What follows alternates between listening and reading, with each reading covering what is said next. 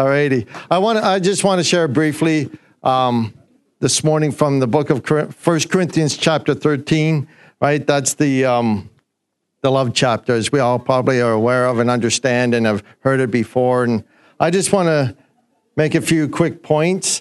And some of the things that we've been hearing over the last couple of weeks, we've heard about, God's love for us. We've heard about, our identity. We've heard last Sunday that Rob was talking about the church and about relationship, discipleship, and outreach. And then back in December, remember Mark was preaching about being empowered by the Holy Spirit and an authority. And he talked about being motivated by love. And I really think it's important for us to understand that, as we are receiving God's love, and we understand God's love for us, as we are hearing this morning about expressing His heart towards one another in our relationships and people we come in contact with. And we need to understand that when Paul shared this passage in 13, we often hear it in weddings, love is patient, love is kind. But, when Paul approached it in a manner of that there was much going on in the church, it was really, really messy. Things were happening in the church that weren't really, obviously, healthy. And so Paul is actually bringing this in for a sense of correction with what was going on in the church. I mean, the gifts were going on, but the people in the church, right, were just unhealthy. And so Paul was addressing the church about that they weren't being motivated by love. There was a lot of selfishness. People were taking people to court. There was immorality going on in the church. There was a lot of division going on and arguments going on within the church. And so Paul is addressing the church in regards to these things that were happening in the church. And so he was saying that church, these things might be going on. You guys might be actually, moving in the gifts, but you're not being motivated by love. And this is where he's addressing this issue. And I just want to quickly, have us understand is that Matt was talking a while ago about that God is a God of action. And this word that Paul is talking about, this word love, is not just an emotional word. It's not a feeling. Love's not a feeling, but it's an action word. You see, and Paul makes it clear. He says, there are different kinds of love. There's love that we have for our husbands and wives. There's love that we have for our family and children. There's a love that we have for our friends. But this is a different kind of love. This is agape love. This is the unconditional love. This is a love that only God is enabling us to be able to love. Because we know in Scripture, the Bible says that we are to love our enemies. We can't do that in human love. We need a God-inspired love that allows us to do what we're unable to do in ourselves. And so Paul is talking in relationship with the church. He was explaining to them and saying, this is a love that is just not an emotional word. This is not a feeling word. This is actually an action word. And so Paul goes on to say, and it starts to describe what love is and what love isn't. And so he begins to say that love is patient. And in some translations or whatever Bible that you use, it says also long-suffering. But this word is to be understood as that it's long-tempered. It's slow to anger. It endures personal wrongs without retaliating. It bears with others' imperfections, faults, differences, and allows room to make mistakes and doesn't have a short fuse. So this is the kind of love that Paul is talking about. Love is patient. It means that we are patient with individuals that might not be catching it right off the hop. This is a love that says, we will bear with this individual. We will work with them in their shortcomings and their failures and their difficulties. And see, this is what Paul was addressing within the church. Some of them were very impatient with what was going on in the church. And he says, love motivates us to say we can work alongside with these individuals. And then he goes on to say that love is kind. This is where we are good towards others. Well, we withhold what harms and we give what heals. And this word kind comes from the Greek word, which is to be understood as useful. We are to be useful. We are to be helpful. We seek out needs and look for ways to meet those needs without repayment. We're tender, forgiving when wrong, gentle, soothes hurt feelings, calms an upset person, and helps quietly in practical ways. He goes on to say that love is not jealous of the success of others. He says that love is not boastful. And this word boastful comes from a Greek word which means windbag. So we're not a boastful windbag. We don't go around boasting. And the sad thing is that within the church, there was immorality happening in the church, and they were okay with that. And they were boasting about these kinds of things. And Paul is saying that love does not boast, right? It's not bragging about themselves. They're not parading themselves. They're not big-headed, but they're big-hearted. And they're not grasping at praise. He went on to say that love is not arrogant. It's not grasping at power. It's not disrespectful towards others. It doesn't push themselves into leadership.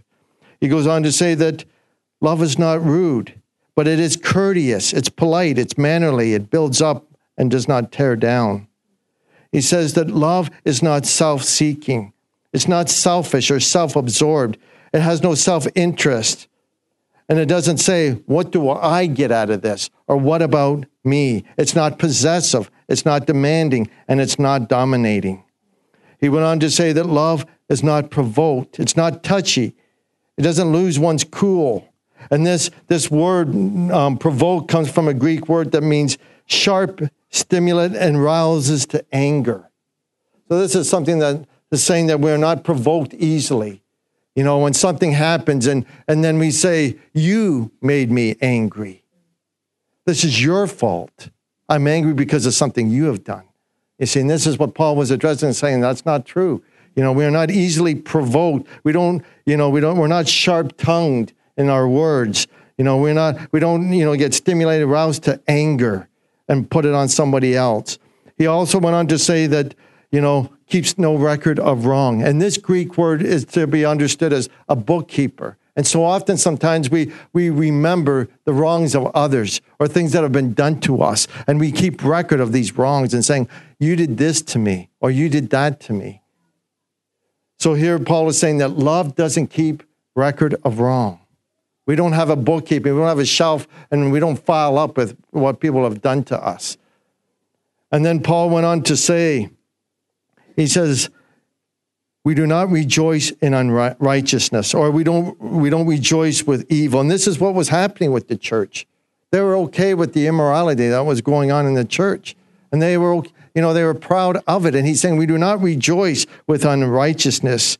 We don't take joy in evil of any kind or malicious pleasure in the hearing of the mistakes or inadequacies of others. And so often, like even in the news, there's such tragedy that goes on in people's lives. And there's a tendency that there's a sense where we enjoy listening to other people's tragedies and difficulties and stuff like that. And Paul is saying here that we do not, take joy in the evil of any kind or malicious pleasure in the hearing of the mistakes or inadequacies or sins of others. When we hear some people, I know years ago we would hear of, prominent Christian leaders who had fallen into sin.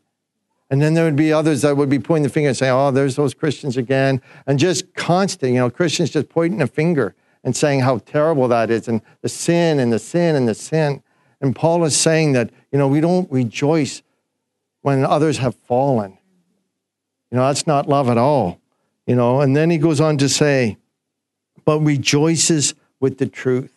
And this is really important for us to understand, because so often we hear that, the love of God, and how we are to love does not mean that we are to be sort of walked on, And Paul was saying that we need to stand for truth. You see, because the people in the church had allowed some of the stuff to go on and say, oh, we got to love them. But he says, but you got to stand for truth. When you know that something is going on that is not right, then you stand for truth and love. You have to address and you have to, confront this issue and say, listen, this is wrong. And we love you enough to be able to address this issue with what was going on. So it's important, as Paul says, that we understand that love rejoices with the truth. Because so often, sometimes we think that we have to love somebody and there could be, things happening, abuse and stuff like that going on, unhealthy things that are going on.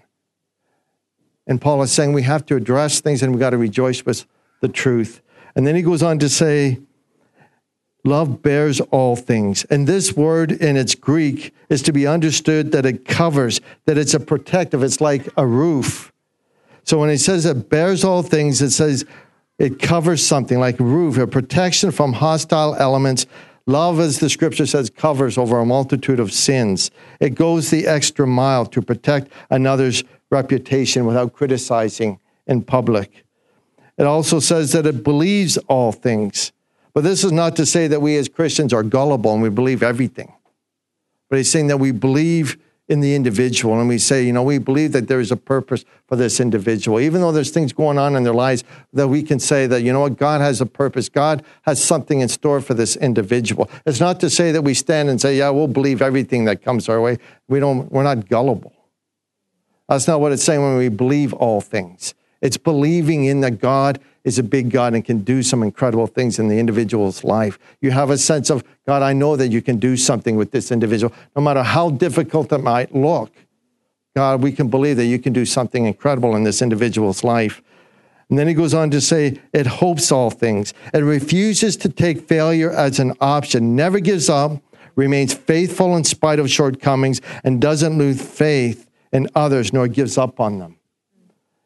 And lastly, this is the one thing that I like. He says that it endures all things. And we have been hearing, that we as a church are to be a family, right? An army and a hospital. And, I don't understand why, but Paul uses this term in a military term. This word endures.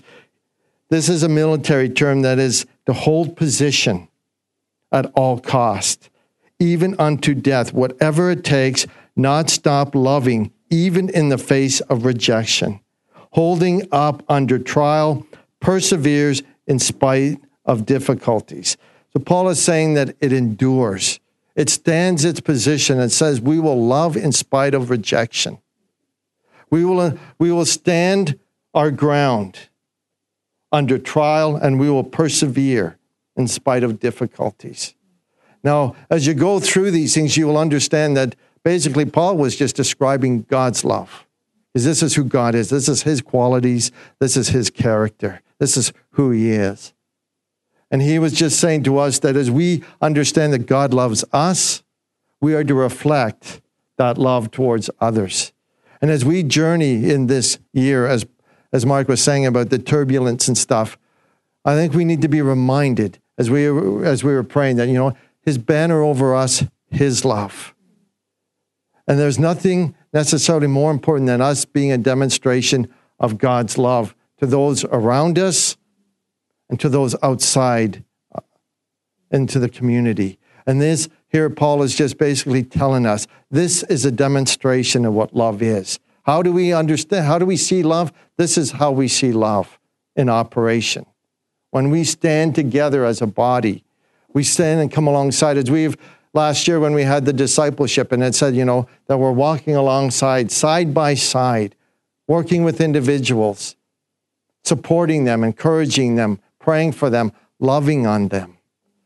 Coming from Canada and working in a shelter for the years that I have, I've seen a lot of broken men come through the shelter who had been abused, violated, in so many ways. Terrible tragedies of some of the lives that were coming in through the shelter. Broken men. And just watching as speaking life into them. Their lives had been just a mess. And even in spite of what was going on in their lives, I had opportunity on several occasions to just share God's love to them. And just words. I wasn't preaching at them. I wasn't telling them that they're sinners. I wasn't telling them that they needed God and that they had messed up their lives and if they didn't do this, that they were going to hell or whatever. I was just loving on them, demonstrating that God cared about them in the midst of their sadness and tragedy and mess. I was able to share God's heart with them. And on several occasions, I'd seen these individuals just eating up these words that were bringing hope and life into their spirits. These were hardened individuals. Many of them were drug dealers, very hard men, very angry men. But somehow, them realizing that pouring in God's heart and love to them started to make a change in their lives, because they needed to understand that God loved them and that there was life for them in spite of their mess. And Paul's heart was to say that he wanted to help the people in the church to get out of this mess that they were in. There was a place where there was a hospital. It was bringing healing into the individuals' lives. And that's what we're called to do, to love and to release his heart to one another.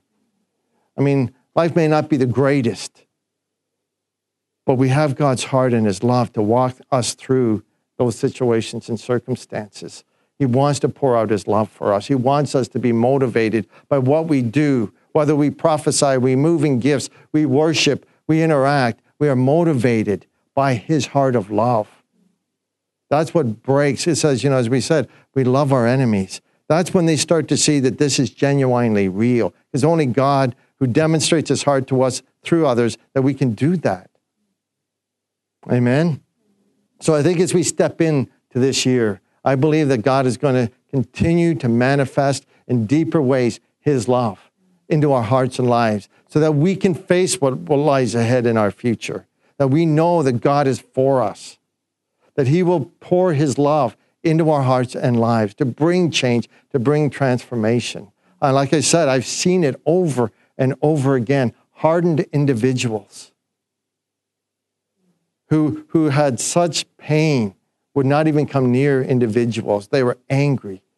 But the more that I was able to just pour in God's heart for them and just speaking life into their lives, the change that began to happen. It's amazing what God can do when we pour out his heart of love and mercy and grace. These people need to hear that God has forgiven them. And there was one time I was talking to an individual, and he was an angry man. I mean, in some regards, if I didn't know him sort of relationally, I would have been afraid of him. But I had opportunity to visit him in jail, and he would say to me, John, he said, of all the friends that I have, so-called friends, he said, you're the only one that comes to see me. And I seen the man start to get emotional because he never had anyone really care for him and love him. And the things that were being said to him were foreign to him. He never heard these kinds of words. All he heard was he was never good enough, that he was a mistake, or that he's too much of a mess or a problem, that he will never be loved again. The idea of understanding and knowing that someone cared enough to speak the truth of what God was saying about him. This guy didn't know God in any way, shape, or form. But the fact that his ears were listening and saying, why would God love me? Why would he even care enough for me for what I've done? And these people go on this journey of understanding that there is a God that cares about them in their mess and to help them through that. So, Father, I pray this morning, God, and I thank you for this church. I thank you, God, for the call that you have placed on this church. God, that you're going to cause this church to walk in this kind of love. This is a divine love, God. This is a love that we don't conjure up. This is a love that we experience because of what you've done for us. You're a loving God, and an amazing loving God. It's strong. It's vibrant. It stands the test, God. You stand, God, behind us and for us. And God, I know that it is your heart that you're going to demonstrate this love, God, in each and every one of us, God, that we will be known as a church that knows how to divinely love. It will be a love that will love people into your kingdom. It will be a love that doesn't judge people or criticize people or point the finger at people. But there will be a love that allows people to realize that there's a God that has a plan for them, that loves them, and that they have a tremendous future in store for them. So I thank you, Father, that you will release, God, your heart, that you will impart it, God. Empower us with that kind of love that Paul is talking about. And this year ahead of us, God, that we will walk in this kind of love. a love that says that we will be able to love our enemies, to love those who may despitefully use us. Maybe the love that allows us to say we will love in spite of rejection. Because this is the love that you pour into us. And so, Father, we just thank you this morning, God. The unity that is being established in this church, God. There's a tremendous gathering happening within this church, God. And Father, I just ask that you would, from this day, continuously, God, pour in, God, your love, and you will manifest it. And where there's areas within our own hearts, God, that we need it, we need your love to be made manifest. Would you pour that in, God, to strengthen us and to unite us? And I just pray this in Jesus' name.